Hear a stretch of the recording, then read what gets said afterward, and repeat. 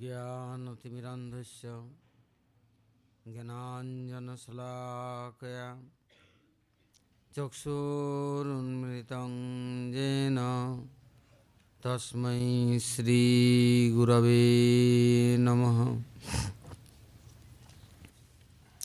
वाञ्छाकल्पतरुभ्यश्च कृपासिन्धुभ्यैव च पतितानां पावनेभ्यो वैष्णवेभ्यो नमो नमः। नमः वदन्नाय कृष्णप्रेमप्रदायते कृष्णाय कृष्णचैतन्यनाम्ने गौरतिसे नमः। जय रूपा सनातन भट्ट रघुनाथ श्रीजीव गोपाल भट्ट दास रघुनाथ एछय गोसाई करी चरण बंदन जायते विघ्ननाश अभीष्ट पुराण।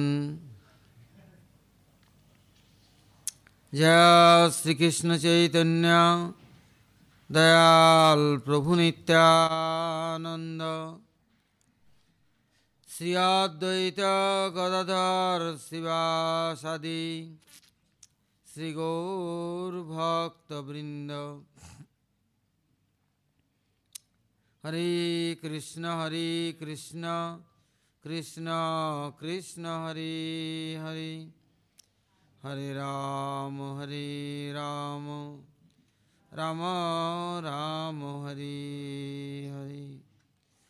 बोलो श्री गुरु जी महाराज की जय, गुरु परंपरा की जय, अनंत अनंत कोटि वैष्णव वृंद की जय, सपार सद्गौर की जय, गौर नित्यानंद प्रभु की जय, जगन्नाथ बलदेव सुभद्रा संजीव की जय, भक्त विघ्न विनाशन कार नृसिंहदेव की जय, भक्तराज प्रहलाद महाराज की जय, सर्वाभीष्ट प्रदाता गिरिराज गोवर्धन जीव की जय, गोविंद गोपीनाथ मदन मोहन जीव की जय, ब्रजमंडल धाम की जय, ब्रजवासी भक्त वृंद की जय, ब्रजेश्वरी मधेश्वरी प्रणेश्वरी श्रीमती राधा रानी की जय, तदीय परिकर वृंद की जय, समवेत गौर भक्त वृंद की जय, गौर प्रेमानंदे हरि हरि बोल।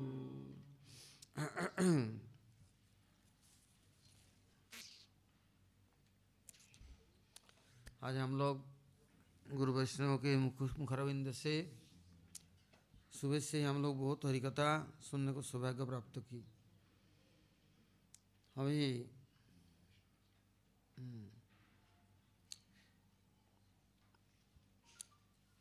मैं कुछ कीर्तन करने जा रहा हूँ, किंतु उसमें अनर्थग्रस्त जीवों के लिए भ्रम प्रमाद कर्णपट विप्रलिप्त सचार दोष से युक्त। हाँ, इसलिए जो कुछ वर्णन करते कीर्तन करते हैं वो भी दोषयुक्त ही होता है, किंतु भक्ति मार्ग में और कोई उपाय है नहीं। हाँ, श्रवण कीर्तन के अलावा और कोई सहारा नहीं है, किंतु जितने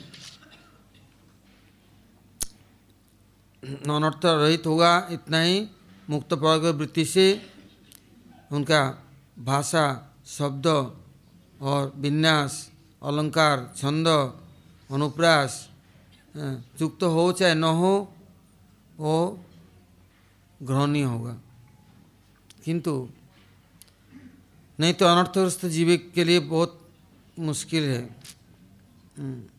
फिर भी कोई उपाय नहीं है, इसलिए पुनः पुनः श्रवण कीर्तन के अलावा कोई और चारा नहीं है। तो आज हम लोग सुबह से ही वैष्णव के मुखारविंद से कुछ श्रवण करने का सौभाग्य प्राप्त किया, तो उसमें वर्णन करते हैं कि महाराज जी जब देवानंद गौड़ी मठ में आए तो जब संतों से, गुरु से और सबसे मिले तो परम गुरु महाराज या उनके जितने गुरु भाई लोग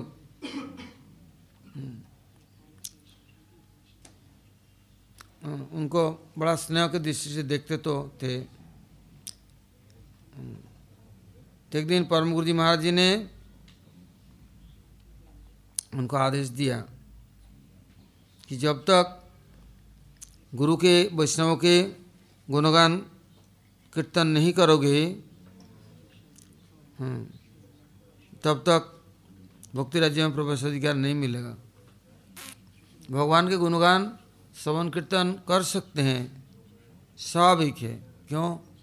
कर्मी भी करता है, ज्ञानी भी करता है, जोगी भी करता है, भोगी भी करता है, क्योंकि उनको भोग्य सामग्री चाहिए तो भगवान का गुणगान कीर्तन करेगा, नाम माला मंत्र जप करेगा।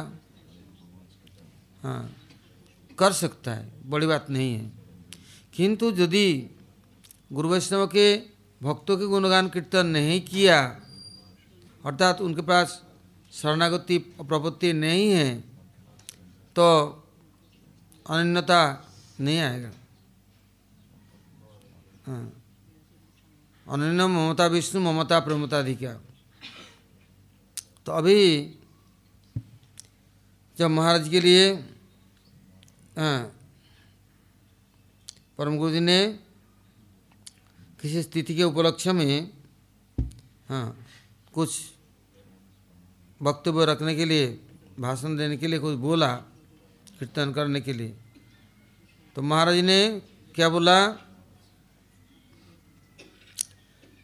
कि न कर्म बंधनम जन्म वैष्णवानांच विद्यते विष्णुर अनुचरत्तम ही मोक्षमाहुर मनीषिण। वैष्णवजन विष्णु का अनुचर है।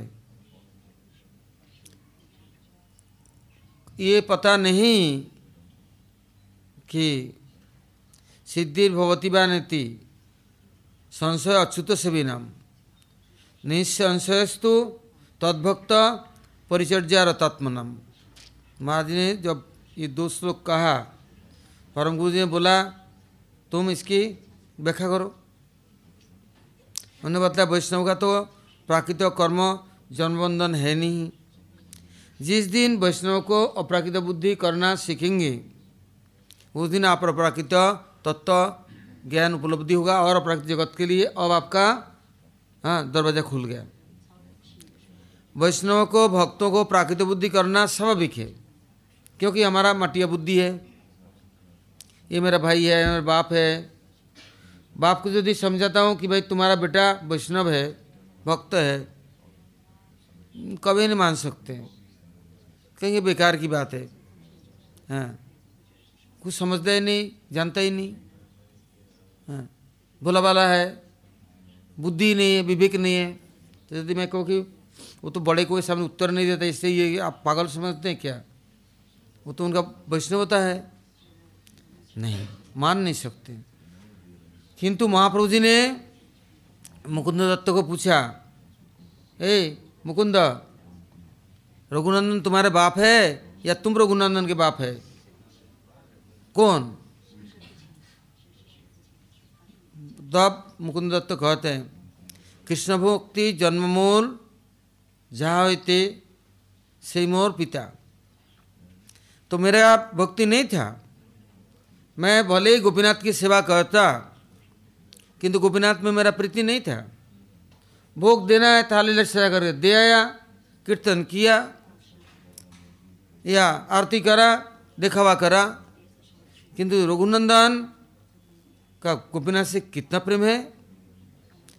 उनको बिना खिलाए खाएगा नहीं, और जब तक खाएगा नहीं तब तक उनके सामने बैठ कर के रोते रहेंगे, कलपते रहेंगे, प्रार्थना करते रहेंगे। आपको हम अज्ञ है, कुछ समझते नहीं हैं, आप क्या पाएंगे, क्या ग्रहण करेंगे हमें मालूम नहीं। आप तो भगवान स्वयं हैं, आपकी कमी क्या है। हमारे से तुच्छों के कुछ भी वस्तु आपको स्वीकार करना मंजूर नहीं है, किंतु फिर भी आप दयालु हैं। हमारे जैसों के उद्धार के लिए कुछ तो स्वीकार करो। उसका आरती देख कर के भगवान ने पहले प्रतिज्ञा किया, आर्त जिज्ञासुर अर्थार्थी ज्ञानी च भरतस्व चतुर्विधा भजन्ते मांग जे जना सकृतन अर्जुन। यदि आर्त है, जिज्ञासु है, अर्थार्थी, अर्थ की लालसा है, ज्ञान की लालसा है, वो भगवत उपासना नहीं करता है, क्योंकि सुकृति है तो भगवान की उपासना करता है।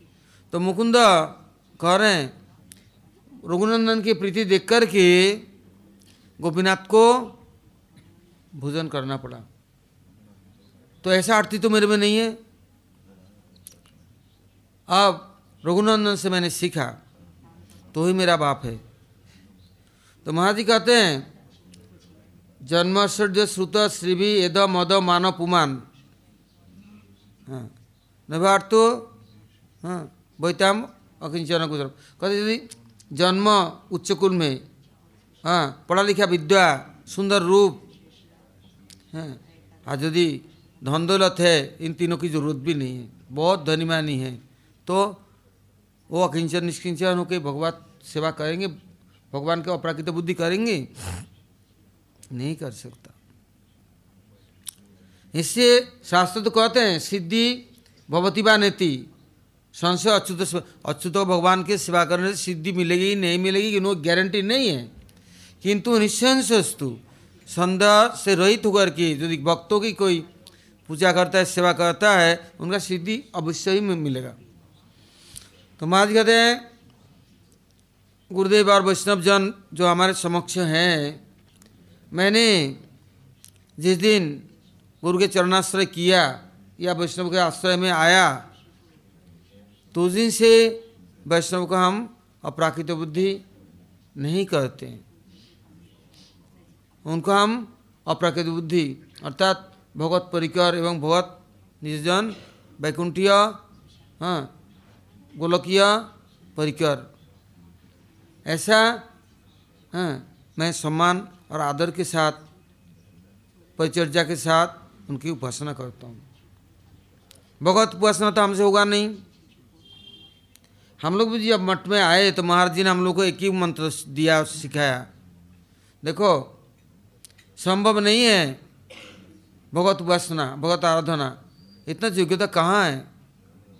इतना तो हमारे पास योग्यता नहीं है, और हम मुक्त पुरुष नहीं है, बद्ध जीव है, माया मोह में फंसे हुए हैं, आसक्ति चमड़ी दमड़ी में। किंतु जो वैष्णव जन हमारे सामने हैं, जिनके आश्रय से हम कुछ लाभ उठा सकते हैं, अर्थात कुछ सीख सकते हैं, समझ सकते हैं आश्रय लेने से, और आश्रय देकर के हमारे पर कितना बड़ा कृपा किया। नहीं दे तो, नहीं कृपा करे तो, और जो लोग हमारे लिए इतना करते हैं, हम उनके लिए प्राकृतिक बुद्धि करते हैं, तो क्या दुर्दशा होगा हमारा, क्या नरकगति होगा। शास्त्र में बहुत जगह लिखा हुआ है, अर्चे विष्णु श्रीरादि गुरुसु नरवती वैष्णवे जातिर्बुद्धि विष्णुवा वैष्णवानाम मतने कलिमान मतने पादित्य अम्बुद्धि स्वयं गुखरो। भगवान स्वयं कहते हैं न मर्ता बुद्ध स्वेत सर्वदेवमय गुरु आचार्य मांग भी जानिए। आचार्य मेरे स्वरूप है, उनको मर्त बुद्धि मत करो, प्राकृतिक बुद्धि मत करो। तो महाराज कहते हैं उसी दिन उसका दीक्षा का कार्य शुरू होगा, जिस दिन भक्तों को अपराकृतिक बुद्धि करेगा। रामानुज संप्रदाय में दिव्य अलवर सब हुए हैं,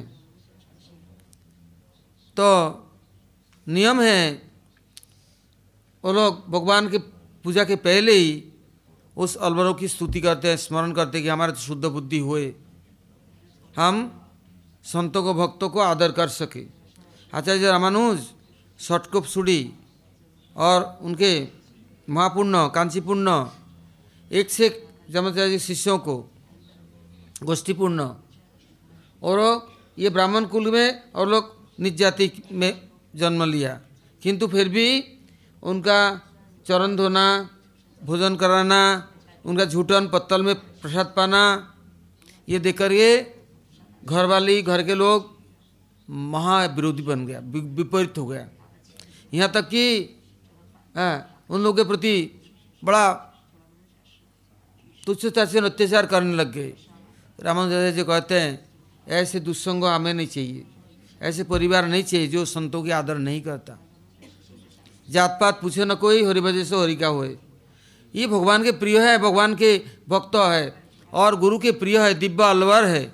मैं इनकी सम्मान नहीं करा, भगवान हमारा क्या पूजा स्वीकार करेंगे।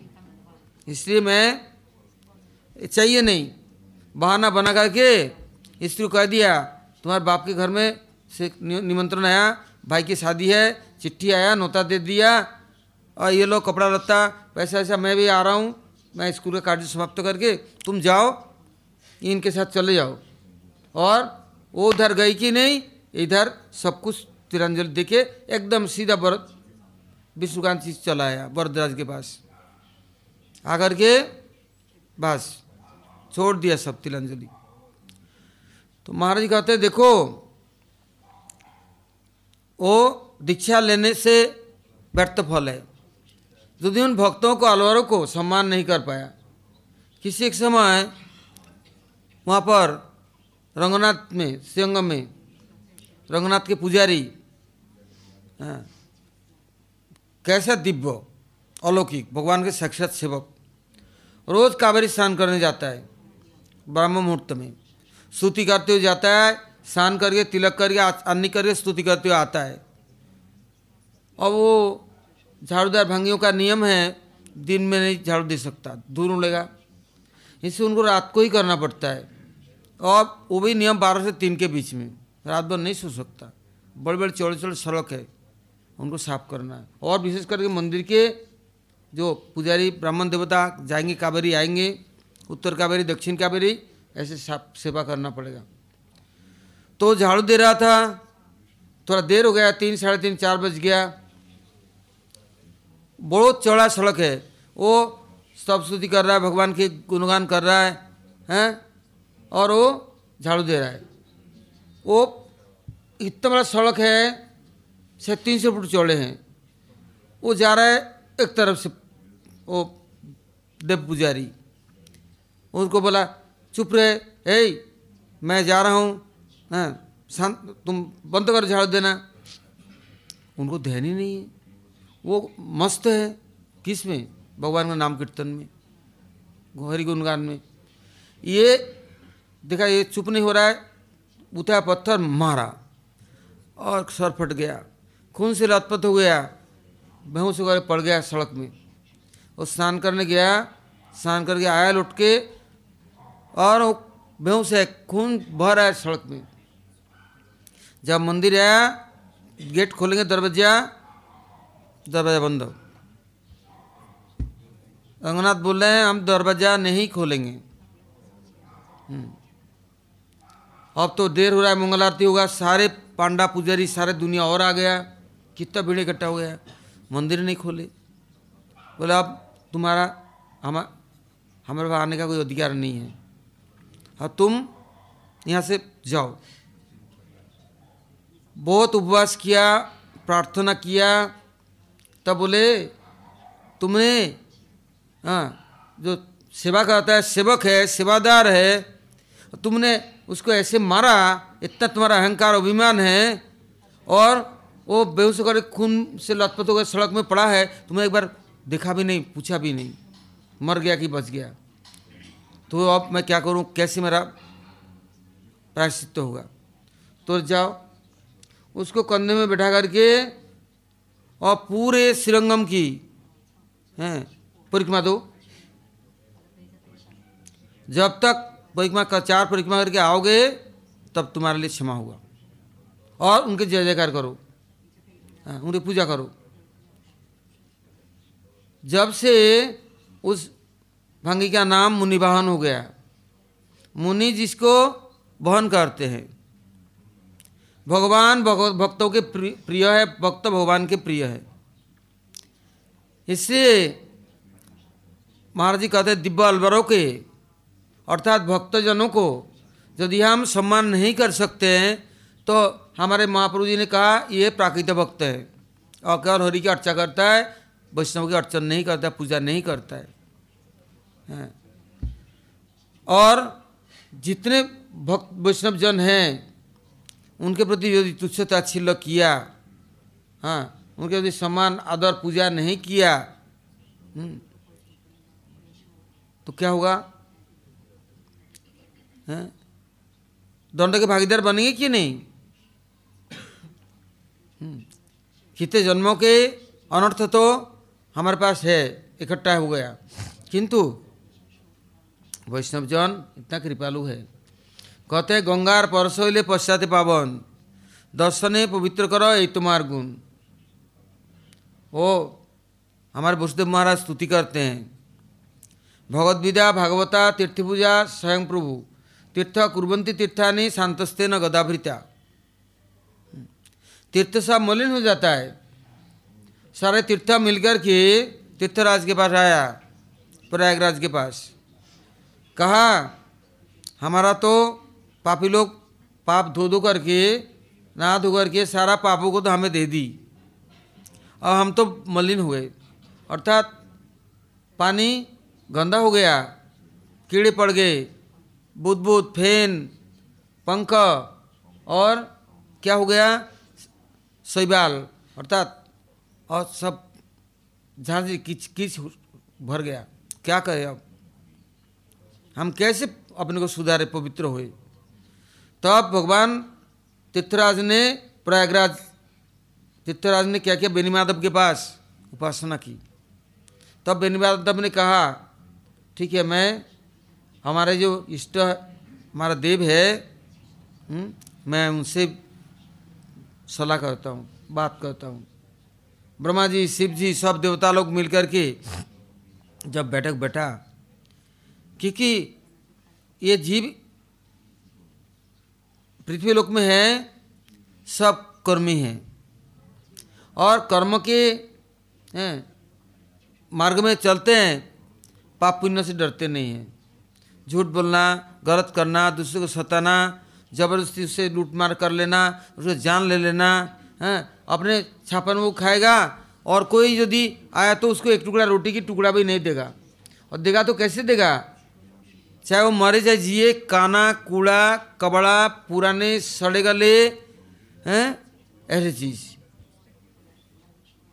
तो महाराज कहते एक समय नचिकेता अपने पिताजी को पूछ रहे हैं, पिताजी आप रोज दान देते हैं? हैं मैं दान देता हूँ। तो क्या दान देते हैं? बूढ़ी बूढ़ी गायों को जो मरने वाली गोबर पत्थर पतला गोबर कर रही है और हड्डी चमड़ा, और आज मरेगी काल मरेगी को पता नहीं, ऐसे गायों को लाला करके आप दान देते हैं।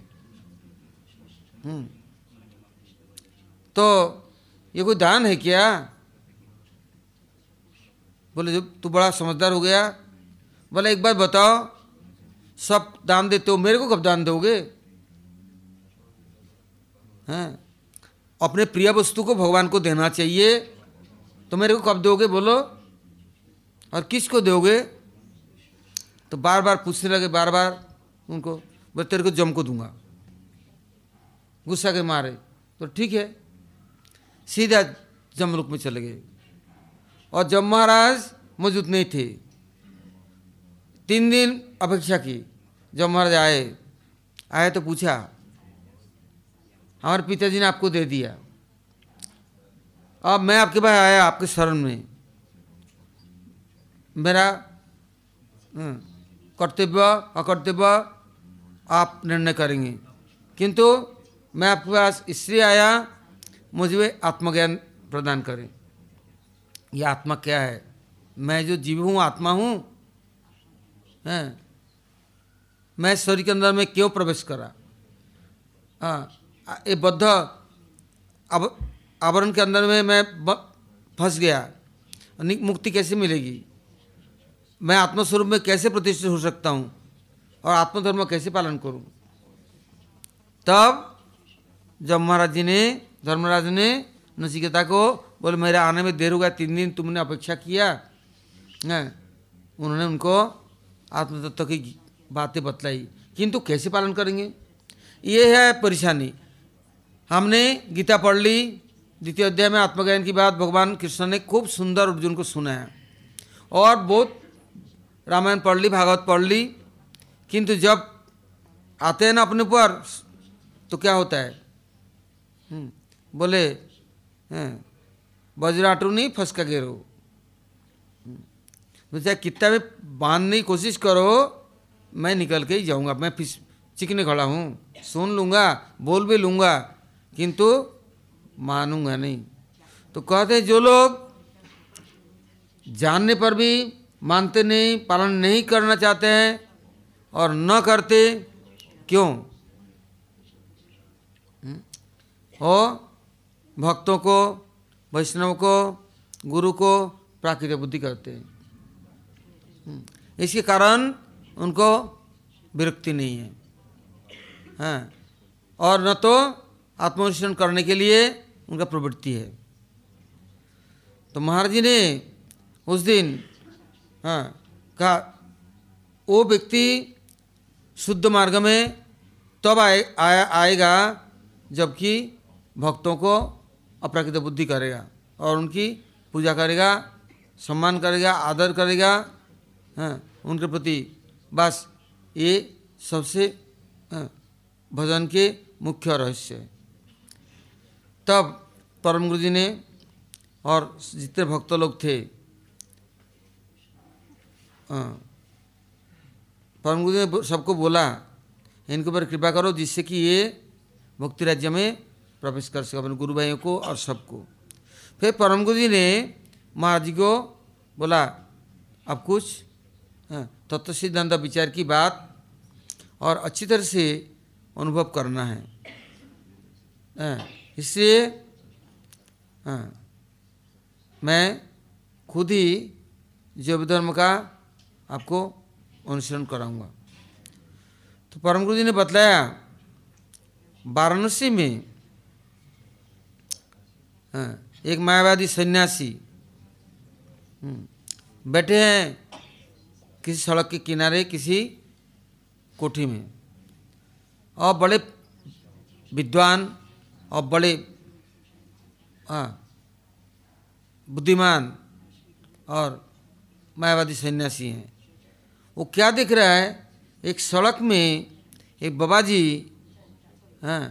तिलक माला चोटी वाले, क्योंकि मायावादियों का न तिलक होगा, न माला होगा, न चोटी होगा, न जनेऊ होगा, सब शिकार सूत्र छोड़ करके तो निराकार निर्विशेष ब्रह्म की उपासना करते, खुद ब्रह्म बनता है।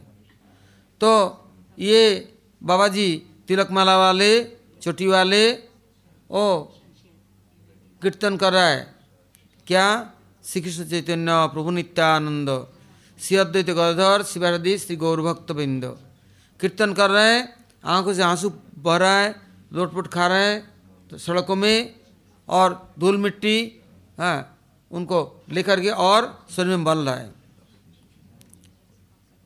और जितना लोग जा रहे हैं आसपास से सब हाथ जोड़ करके उनको देख करके चले जा रहे हैं। ये सोच रहे हैं ये बाबा जी ऐसे लोटपोट खा रहे हैं, श्री कृष्ण चैतन्य बोल रहा है, रो रहा है, सब लोग इनको देख रहे हैं, सम्मान करके चले जाते हैं, मैं भी जाऊं, किंतु अपना आत्मश्लाघा सम्मान सोच करके जा नहीं सके। किंतु देखा और सुना, इसके बाद जब वो साधु तो चला गया, ये अपने आश्रम में गए किंतु बेचैनी हो गया। इनके अंदर कितना अनुभव है और भगवान के प्रति प्रेम है, जो कि नाम गुणगान करते उनके हृदय द्रवीभूत हो रहा है। अब मेरा तो हृदय तो शुष्क हो गया, अब मैं क्या करूं? ऐसे भक्तों कहाँ मिलेंगे? वो वृंदावन आया, सब ढूंढा, जगन्नाथपुरी गए, चारों तरफ ढूंढा, कहीं उनको ऐसा संत मिले नहीं। फिर वो नवद्वीप गया। नवद्वीप में जगह जगह पर नवद्वीप में बहुत संत लोग अपने दिव्य धाम में अपने भजन करते हैं और सब लोग सुबह शाम एक जगह सम्मिलित होते हैं और कीर्तन करते हैं और कोई उसमें मुख्य कथा करते हैं। तो ये सन्यासी घूमते घूमते एक जगह में जाके पहुंचा तो देखा संत मंडली और कैसे कीर्तन कर रहे हैं, दिव्य आविष्ट होकर के।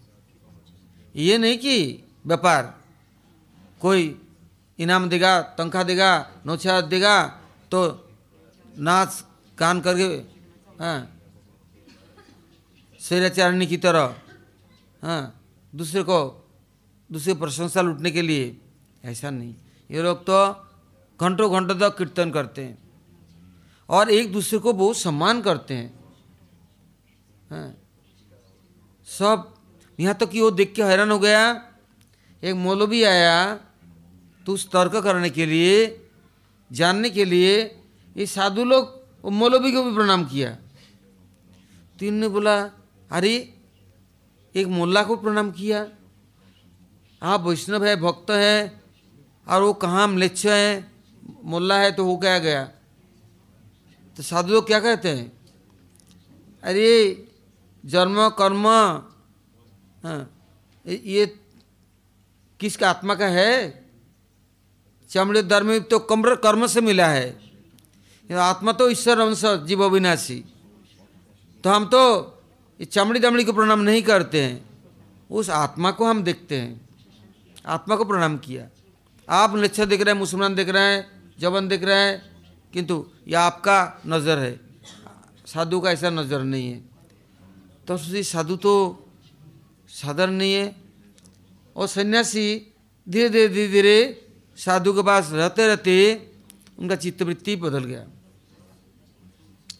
कैसे बदला, उनके प्रति श्रद्धा उदित हुई और उन कथाओं में विश्वास हो गया।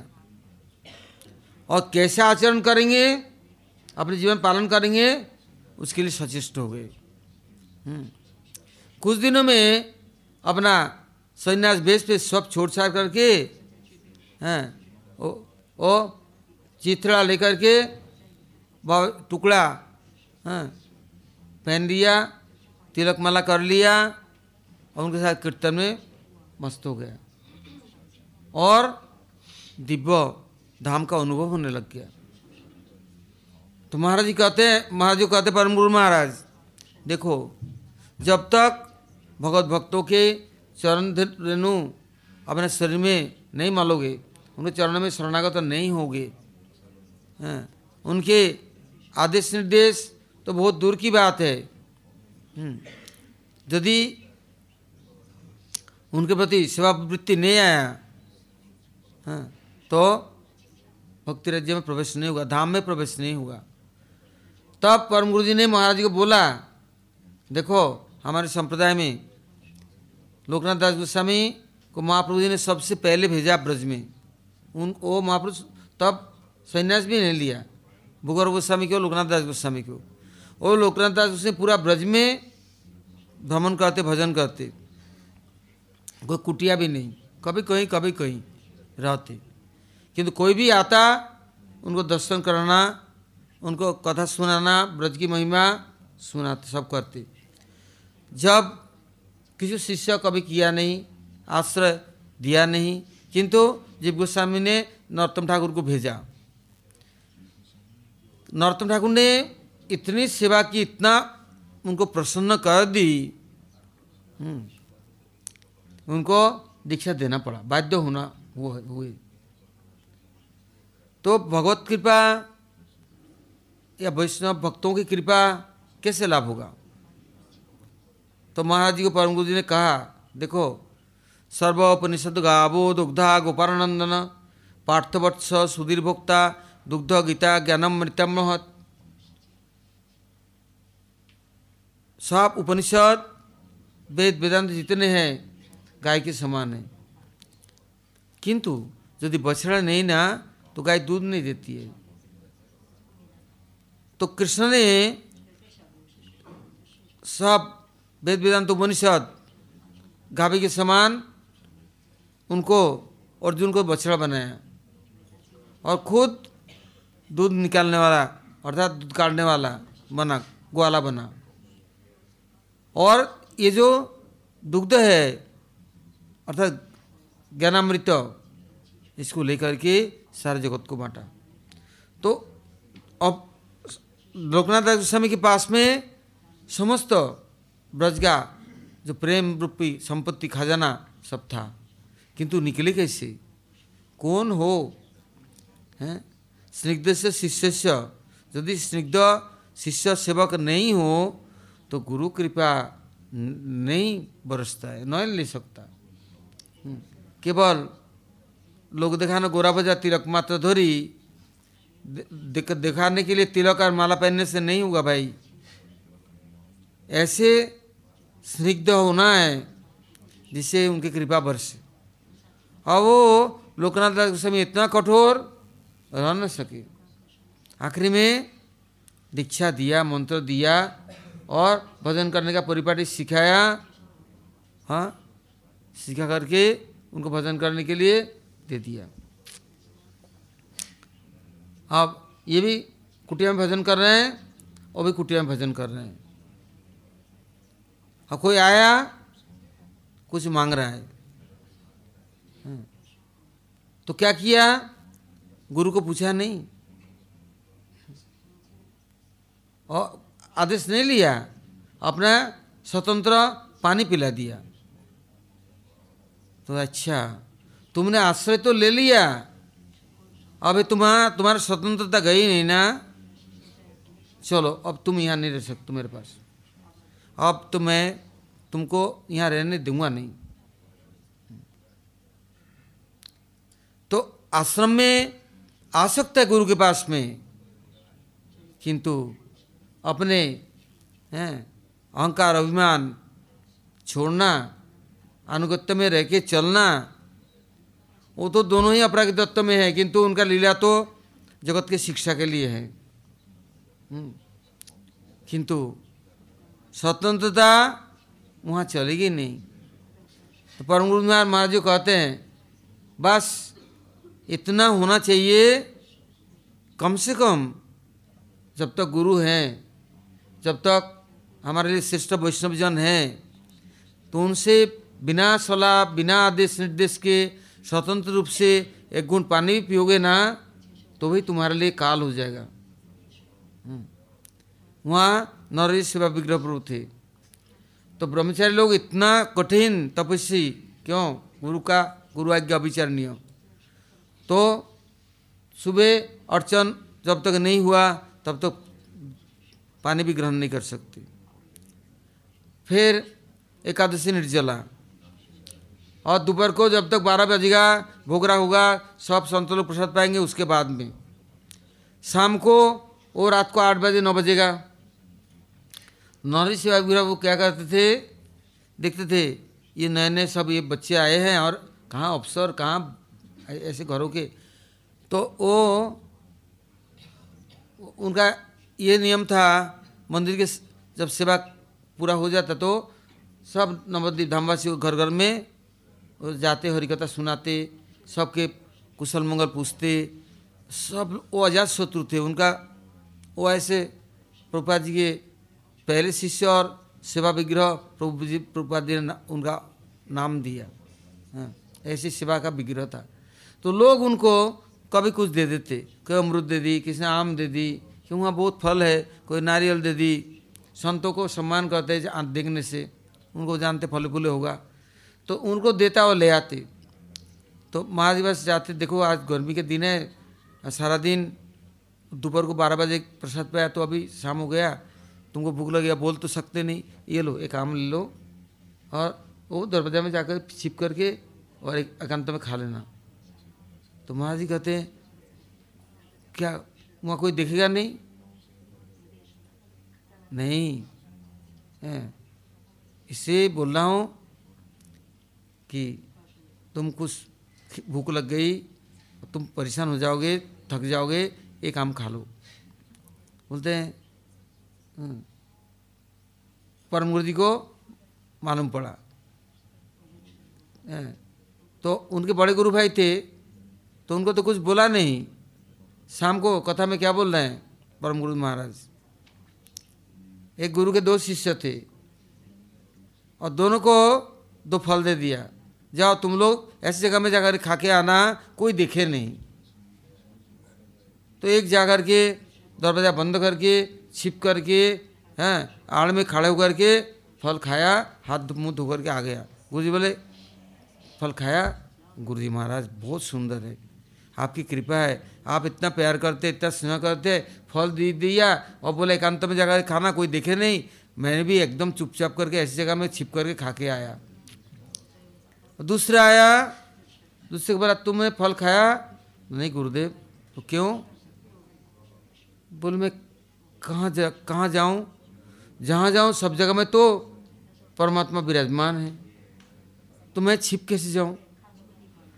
आपने कहा ऐसी जगह में जाओ कोई दिखे नहीं, तो उनके नजर तो सब जगह है, आपने तो पढ़ाया लिखा है सीखा है गुरुदेव, तो कैसे खा सकता हूँ?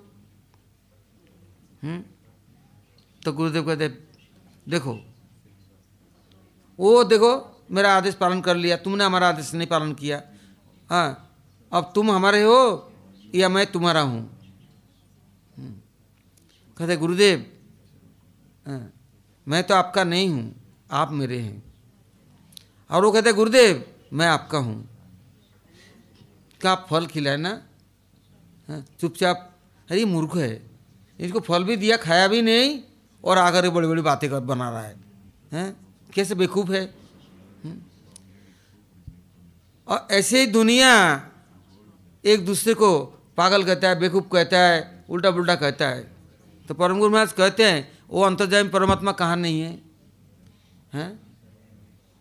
तो गुरुजी परीक्षा करके देख रहे हैं और वो मूर्ख है, हैं?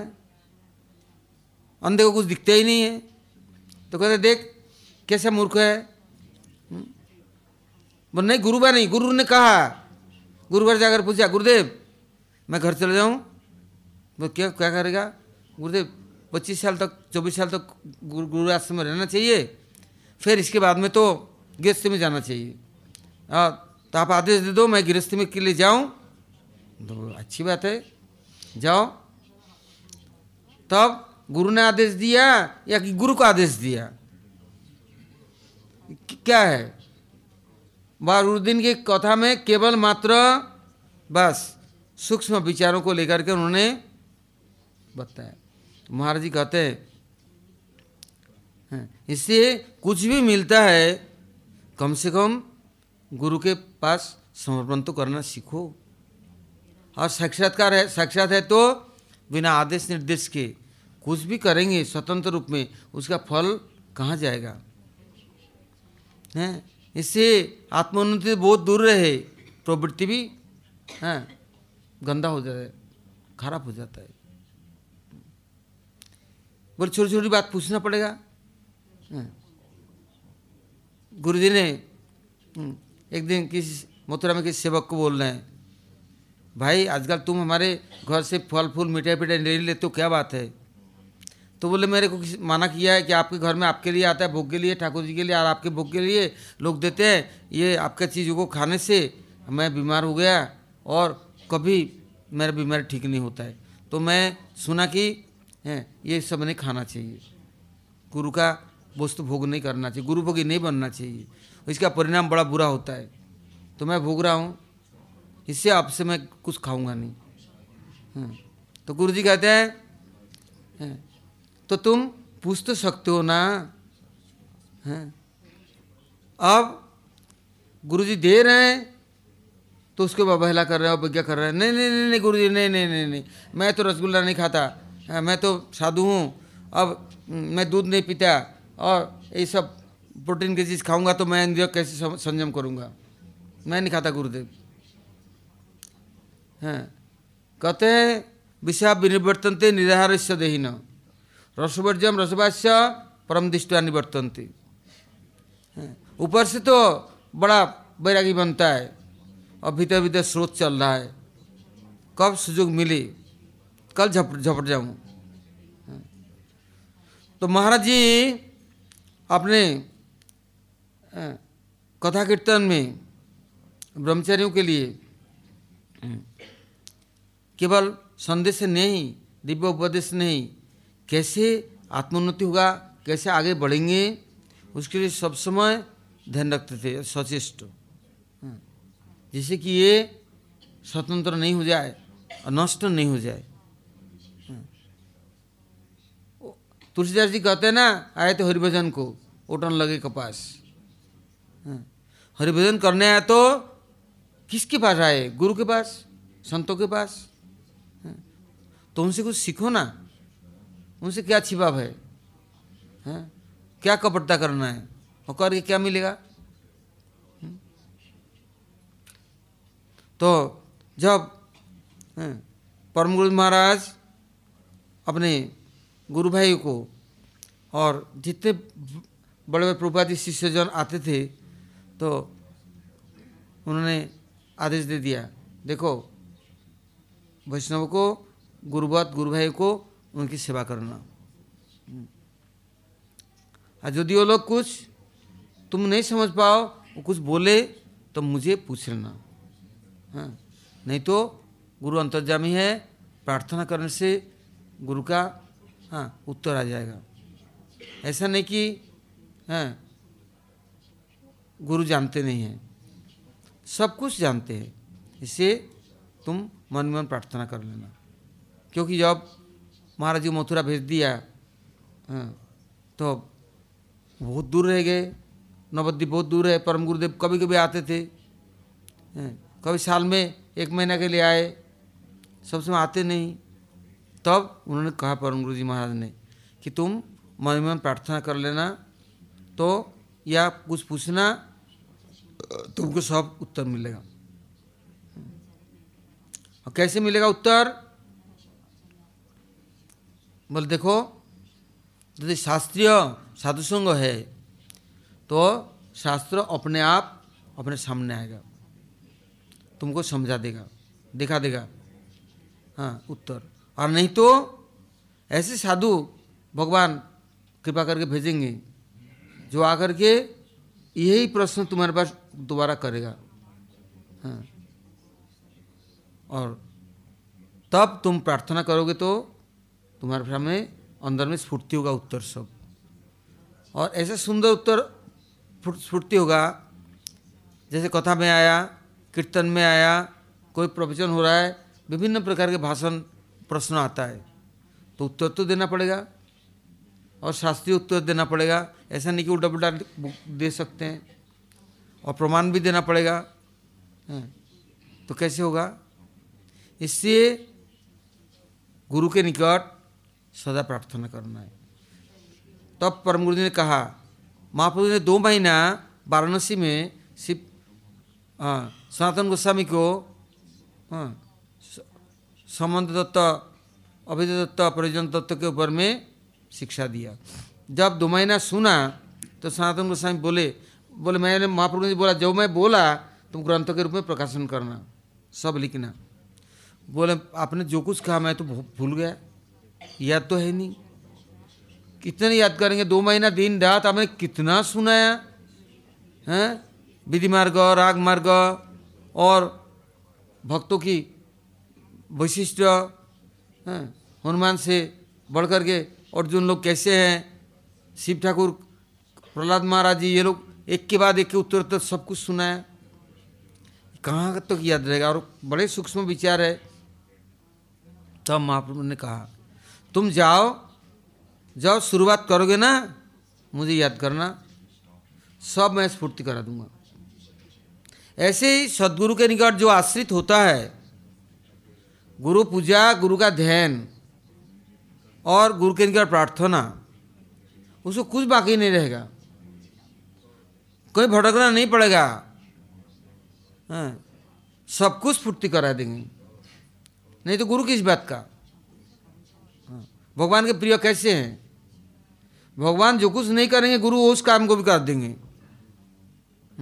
इतना उनमें सामर्थ्य है। किंतु हम यदि भोगी के जहाज बने तो मुश्किल है, तो देर लग जाएगा। 2-4 जन्म 10 जन्म बीतेगा, टाइम लग जाएगा, नहीं तो तुरंत सब उपलब्धि होगा। तो महाराज जी हम लोग को सबसे सुनाते थे, देखो ऐकांतिक गुरुनिष्ठ बनना है, किंतु उसमें 2 विचार है, एक स्वकीय विचार है, एक परकीय विचार है। हाँ। उसमें दीक्षा गुरु है, शिक्षा गुरु है। दीक्षा गुरु मंत्र दे दी, माता पिता ने जन्म दे दी। अब यदि बालक स्कूल नहीं जाए, नहीं पढ़े, आगे नहीं बढ़ सकता। ऐसे दीक्षा ले ली तो शिक्षा अवश्यंभावी, कुछ सीखेगा नहीं तो कैसे करेगा, किंतु सीखेगा कौन? उसके लिए भी दीक्षा गुरु से प्रार्थना करना है, भगवान से प्रार्थना करना है, तो उपयुक्त व्यवस्था कर देंगे। नहीं तो हम यदि एक ढूंढ लिया कि इनको हम मानेंगे, इनके शिक्षा ग्रहण करेंगे, 2 दिन बाद फिर हम प्राकृतिक बुद्धि करेंगे, हाँ, क्योंकि हमारा मन के अनुकूल नहीं हुआ तो हाँ, हम अपने आप उनका दोष देखेंगे, बड़ा मुश्किल है। हाँ, प्राकृतिक बुद्धि जाता नहीं। इसलिए रूप गोस्वामी प्रभु ने लिखा, दिष्टोय स्वभाव जनिता वपुषस्य दोषई न प्राकृतिक तत्वमीय भक्त जनस्य पश्येत गंगाम वसाम नखरु बुद्बुद फेन पंकई ब्रह्म द्रवत्तम अपगच्छति निरधर्मई। हाँ, और गंगा किनारे गए, देखा कीच है, बुद्बुद है, फेन है, हैं, देखा ये राम राम, ये क्या गंगा है? ये गंगा तो साफ सुथरा पवित्र है, ये क्या है? संत के पास गया, काले कलुटे, देखने में सुंदर नहीं, बोली बड़ा कर्कश है, मीठा बोलते नहीं है, बड़ा ठेठ है, ऐसे देख करके उनका बुद्धि खराब हो गया। यहाँ तक कि महाप्रभु दिखा रहे हैं, पुंडरीक विद्यानिधि के पास गौधर पंडित को भेजा, एक वैष्णव है, दर्शन कर आओ। जाकर के देखा, वो तो खाट पालंक में सोए बैठे हुए हैं और सोने का पिगदान है, वो पान खाते हैं, चुबाते हैं, जो उसको पिगदानी में थूकते हैं, वो सोने का है।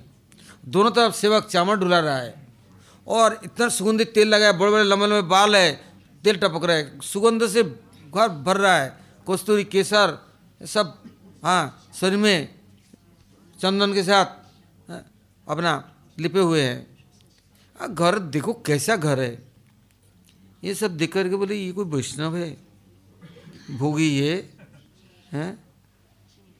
तो आया महाप्रभु, देखो तुमने वैष्णव दर्शन नहीं किया, यदि करते तुम प्रसन्न हो जाते, तुमने क्या दर्शन किया बताओ। किसी एक समय महाराज जी के साथ में ना हम प्रोग्राम में जाना पड़ता है, कीर्तन में जगह जगह ऐसे 8 बजे 9 बजे निकलते और रात के 11 बजे 12 बजे 1 बजे आते कीर्तन, क्योंकि मथुरा में सब बड़े बड़े व्यापारी लोग हैं, 8-9 बजे दुकान बंद होता है, सभी इकट्ठे होंगे और घर में आएंगे, सभी कथा कीर्तन में तब बैठेंगे, तो भी रात उनका दिन घर का। तो अब वो कीर्तन करके जब रात को आते, जाते भी कीर्तन करके, आते भी कीर्तन करके, तब हम तो महाराज जी को कुछ प्रसाद दे के हाथ पैर दाब देते, तो महाराज जी विश्राम करते। कभी कभी हम 2-4 सेवक तो हमारे खटिया के नीचे ही, वहीं होश ही नहीं रहता, सारा दिन का थकान, वहीं पड़ गए तो सो गए, मच्छर खा रहा है कि मक्खी खा रहा है कि बिस्तर, कोई तो जरूर है ही नहीं कुछ। तो एक दिन मैं महाराज जी को बोला, कल इनके घर गया था ना, देखा दीवार में अलमारी लग रहा है, बड़े सुंदर सुंदर, कैसा प्यूपी किया है, सुंदर सजाया है, और ऐसा सुंदर घर, कम से कम ठाकुर जी के मंदिर ऐसा होना चाहिए ना। मैं अब तुमको मैं कभी नहीं ले जाऊंगा। क्यों? बोले तुम हमारे साथ कथा कीर्तन के लिए नहीं जाते हो, तुम उनका पीपी देखते हो, तुम उनका खिड़की में विंडो में दरवाजा बना हुआ है सुंदर चित्र कारुकार, जो ये देखते हो सजा हुआ देखते हो, तो तुम ये असत्संग और ये दर्शन करे, भोगियों के भोग देख कर तुम्हारे भोग में तुम भी रम जाओगे, हम नहीं ले जाएंगे, अब तुमको कभी नहीं ले जाएंगे। हैं तो कहते हैं दृश्य स्वभाव जनित बहुशस्त्र दोषी, कभी प्राकृत बुद्धि कर लिया, भोग दर्शन कर लिया, हाँ गुरु दर्शन नहीं, बस भोग दर्शन, तो क्या होगा, हम तो वंचित हो जाएंगे। जैसे महाराज जी आश्रित जनों के लिए वो बोलते थे कि तुम हमारे स्वकीय नहीं है, अर्थात दीक्षा दिया शिष्य ऐसा नहीं, क्योंकि महाराज दीक्षित उस समय हमारे दीक्षा देते ही नहीं थे। तो जितने लोग थे वो सब तुम हमारा परकीय शिष्य है।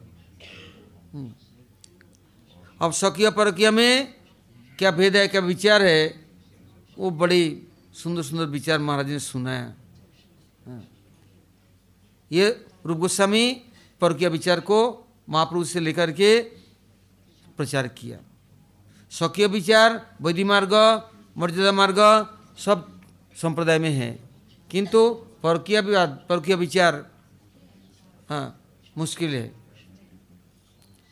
मेरा अपना नहीं है, अपना सब होते हुए उससे अधिक प्रेम यदि हाँ है भगवान के लिए, वैष्णव के लिए, गुरु के लिए, अपने अपने गुरु कर ली, दीक्षा ले ली, किंतु किसी के प्रति उससे भी अधिक प्रेम है, तो ये क्या गुरु का अवज्ञा हो गया, अनादर हो गया?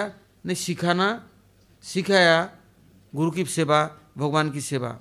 यदि वो शिक्षा गुरु नहीं हो सकते हैं, यदि गुरु की सेवा नहीं सिखाए और भगवान की सेवा नहीं सिखाए, और ऐसी स्थिति में पहुंचा दिया है, जैसे रामचंद्र कविराज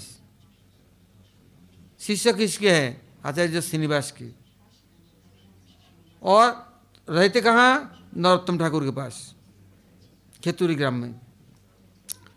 अब सब लोगों ने खबर दिया तुम्हारे गुरुजी पधार गए। नरोत्तम ठाकुर बोले जाओ, अब तो जाना चाहिए ना, वो अंतिम यात्रा किया तो उनके दर्शन करने जाना है।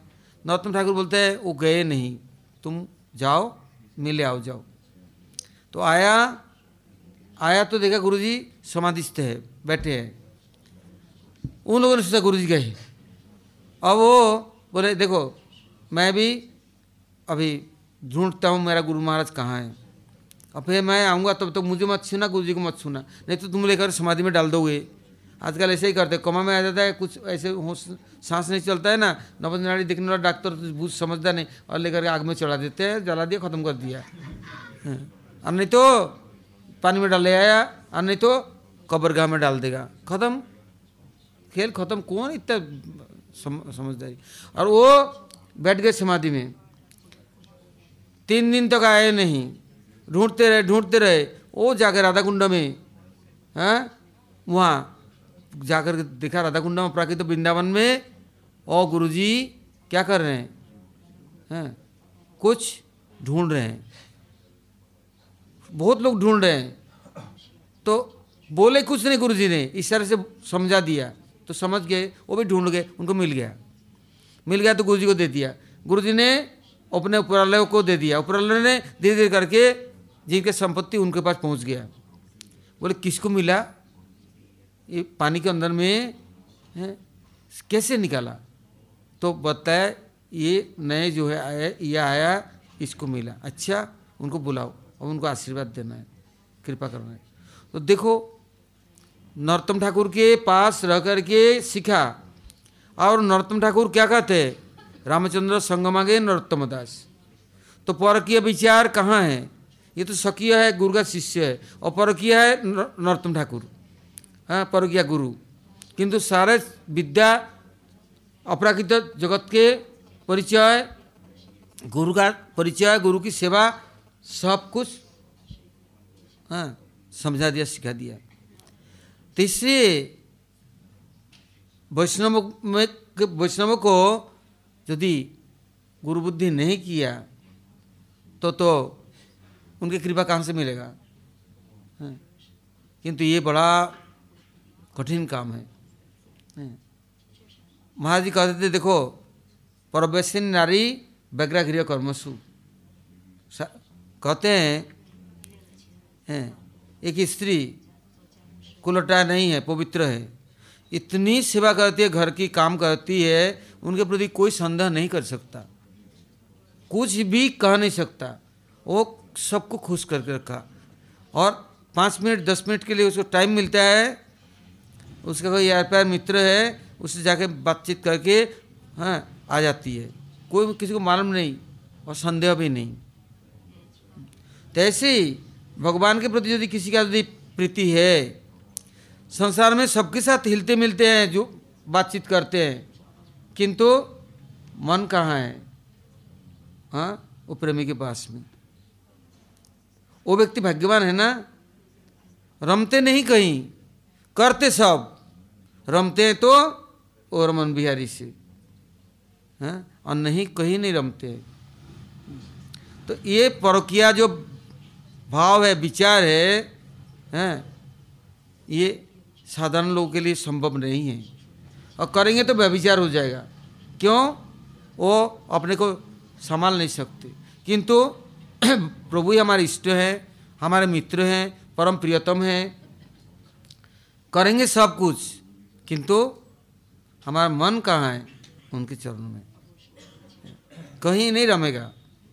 हाँ, तो महाराज जी ने शुरू से लेकर के ये सब परकीयवाद, रागानुगा भक्ति के विचार हैं, और जो रागात्मिक ब्रजवासी, रूपानुगत्य, गुरुआनुगत्य, वैष्णवानुगत्य, और साधन लोक व्यवहार, महाप्रभु जी ने कहा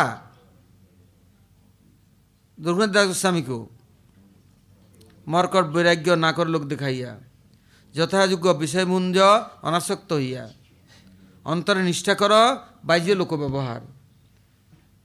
बाहर में लोक व्यवहार ठीक रखना है, सबको आदर सम्मान देना है, सबसे बातचीत करना है, नहीं तो बिगड़ जाएंगे तो विपद है। उल्टा बुल्टा सबको आदर सम्मान देके, किंतु रमना नहीं कहीं, आसक्त तो कहीं होना नहीं है, मन को किसी को देना नहीं है, हैं? जो कुछ है हमारे प्राण प्रियतम के लिए है। ऐसा दुर्लभ सत्संग बहुत कठिन है। और यदि नहीं मिले, नहीं समझाने वाला हो, तो या तो बैरागी बन गया, त्यागी बन गया, हम किसी बात नहीं करते, हम मोनी है, हम अक्खड़ है, अक्खड़दानी है, फलाना है, ढिमका है, त्यागी त्यागी बाबा है, मोनी बाबा है, तो ये अब सबसे ज़्यादा भोगी है। किंतु सब में मिलना है, सब कुछ करना है, किंतु कहीं रमना नहीं है, बस। तो महाराज जी ने बहुत सुंदर सुंदर विचारों को दिया कि जैसे ब्रजदेवियाँ रहती थी घर में, किंतु मन उनका कहाँ है? ऐसे ही चित्तवृत्ति होना चाहिए, तब तो हम गुरु के निकट है, वैष्णव के निकट है। हमें कोई नहीं लूट सकता और कोई नहीं हिस्सा बांट कर सकता, नहीं तो नोच के खा जाएगा, लुटेरा लूट लेगा, हम अपने को रक्षा नहीं कर सकते। तो आज यहाँ तक रखते हैं, कल हम लोग आगे और सुनेंगे। गौर प्रमानंदे।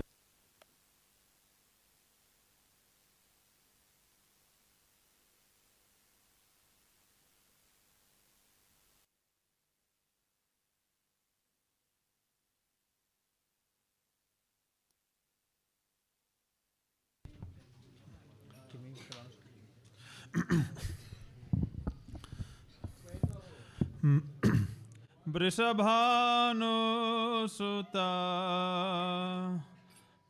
चरण सेवने होइब जे पल्यादासी।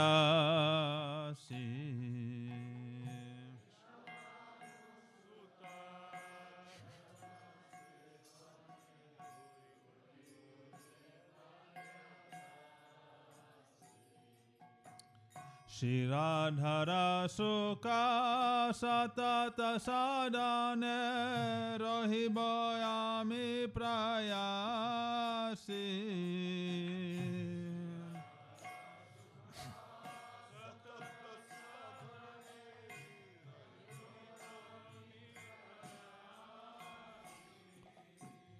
Vrishabhanu Sutta Charana Sevane Hoibo Je Palya Dasi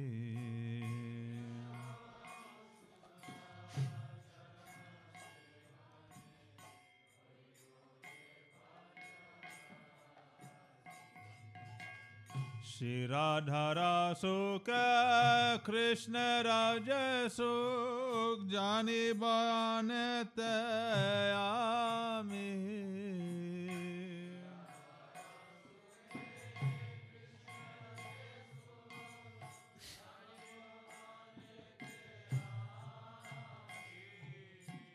Radha Parachari Shri Krishna Sangame Kabuna Hoibo Kami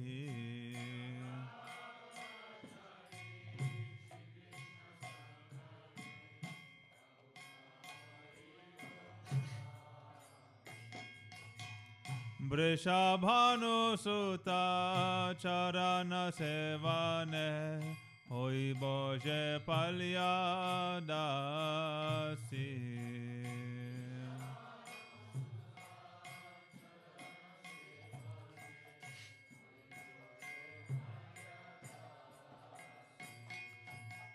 Sakhi Gana Mama Paramasurit Yugala Brahmera Guru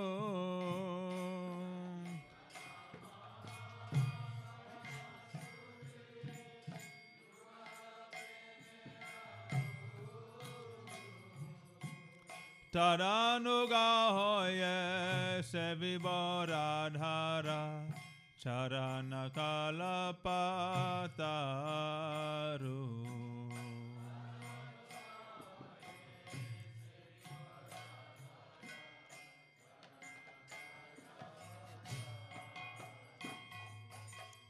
Vrishabhanu Sutta Charana Sevane Hoibo Je Palya Dasi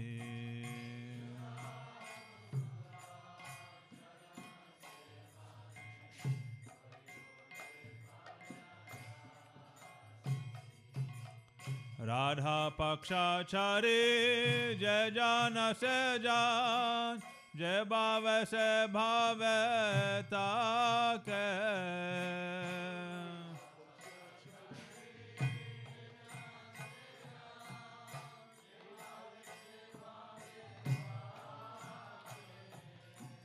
Amita Radhika Pakshapati Sada Kabunahi Harita Ke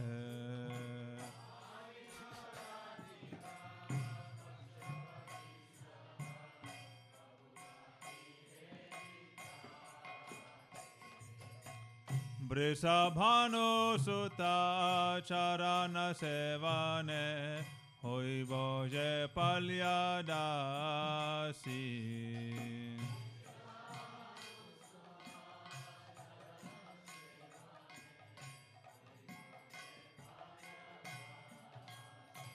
Jaya Radha Jaya Radha Jaya Radha Jaya Shri Radha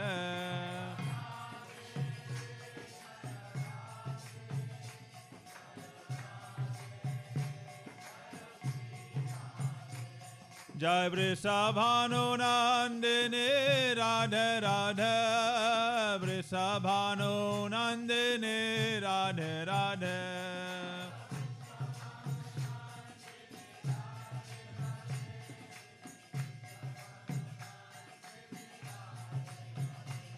Oh Radha Radha Radha Jai Jai Jai Shri Radha Radhe Radhe Radhe Jai Jai Shri Shri Radhe.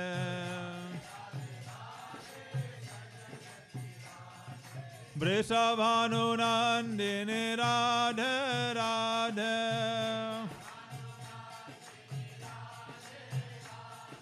Vrindavana Vilasini Radhe Radhe.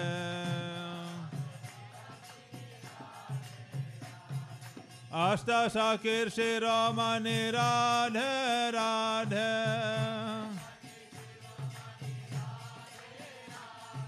Kanumana Mohini Radhe Radhe.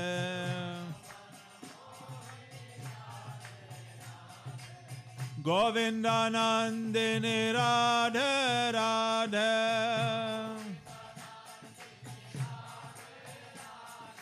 Parama Karunamayi Radhe Radhe.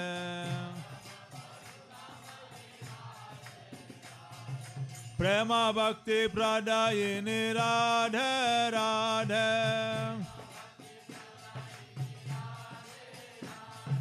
Sevadikara Diyo Radhe Radhe. Aparadha Kshama Kara Radhe Radhe. Ebar more Kara Daya Radhe Radhe.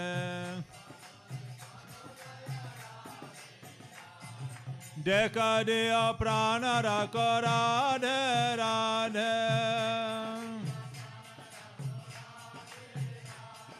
Tomar Ganga Tomai Dake Radhe Radhe. Hare Krishna Krishna Krishna Hare Hare.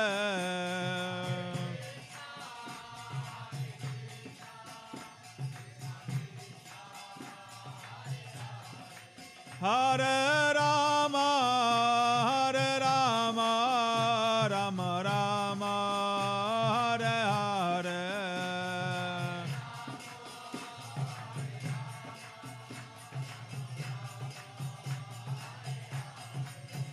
Hare Krishna Krishna Krishna Hare Hare. Hare Ram Ram Ram Hare Hare.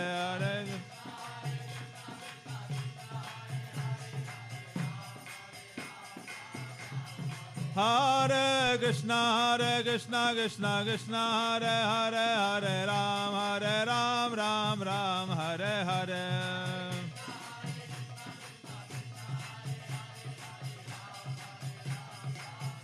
Jai Jai Gurudev Gurudev Gurudev Jaya Jaya Gurudev.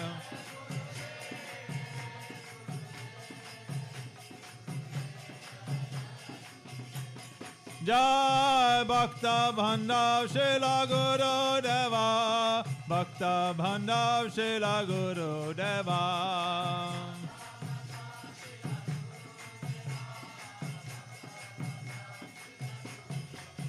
Vala Jai Gurudev Jai Jai Gurudev Jai Gurudev Jai Jai Gurudev.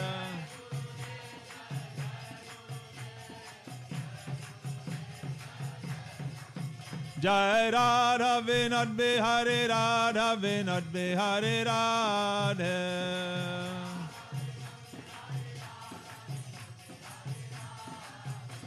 Jai Radha Vinod Bihari Radha Vinod Bihari Radhe.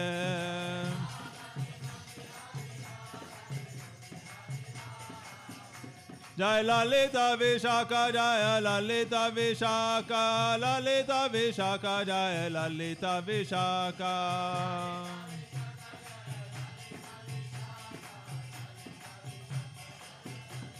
Jai Govardhana Jai Vrindavana Jai Govardhana Jai Vrindavana.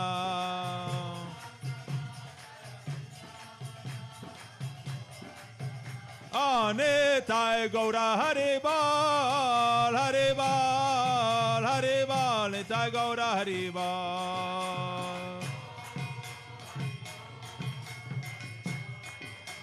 Nitai Gaura Hari Bal, Hari Bal, Hari Bal, Nitai Gaura Hari Bal.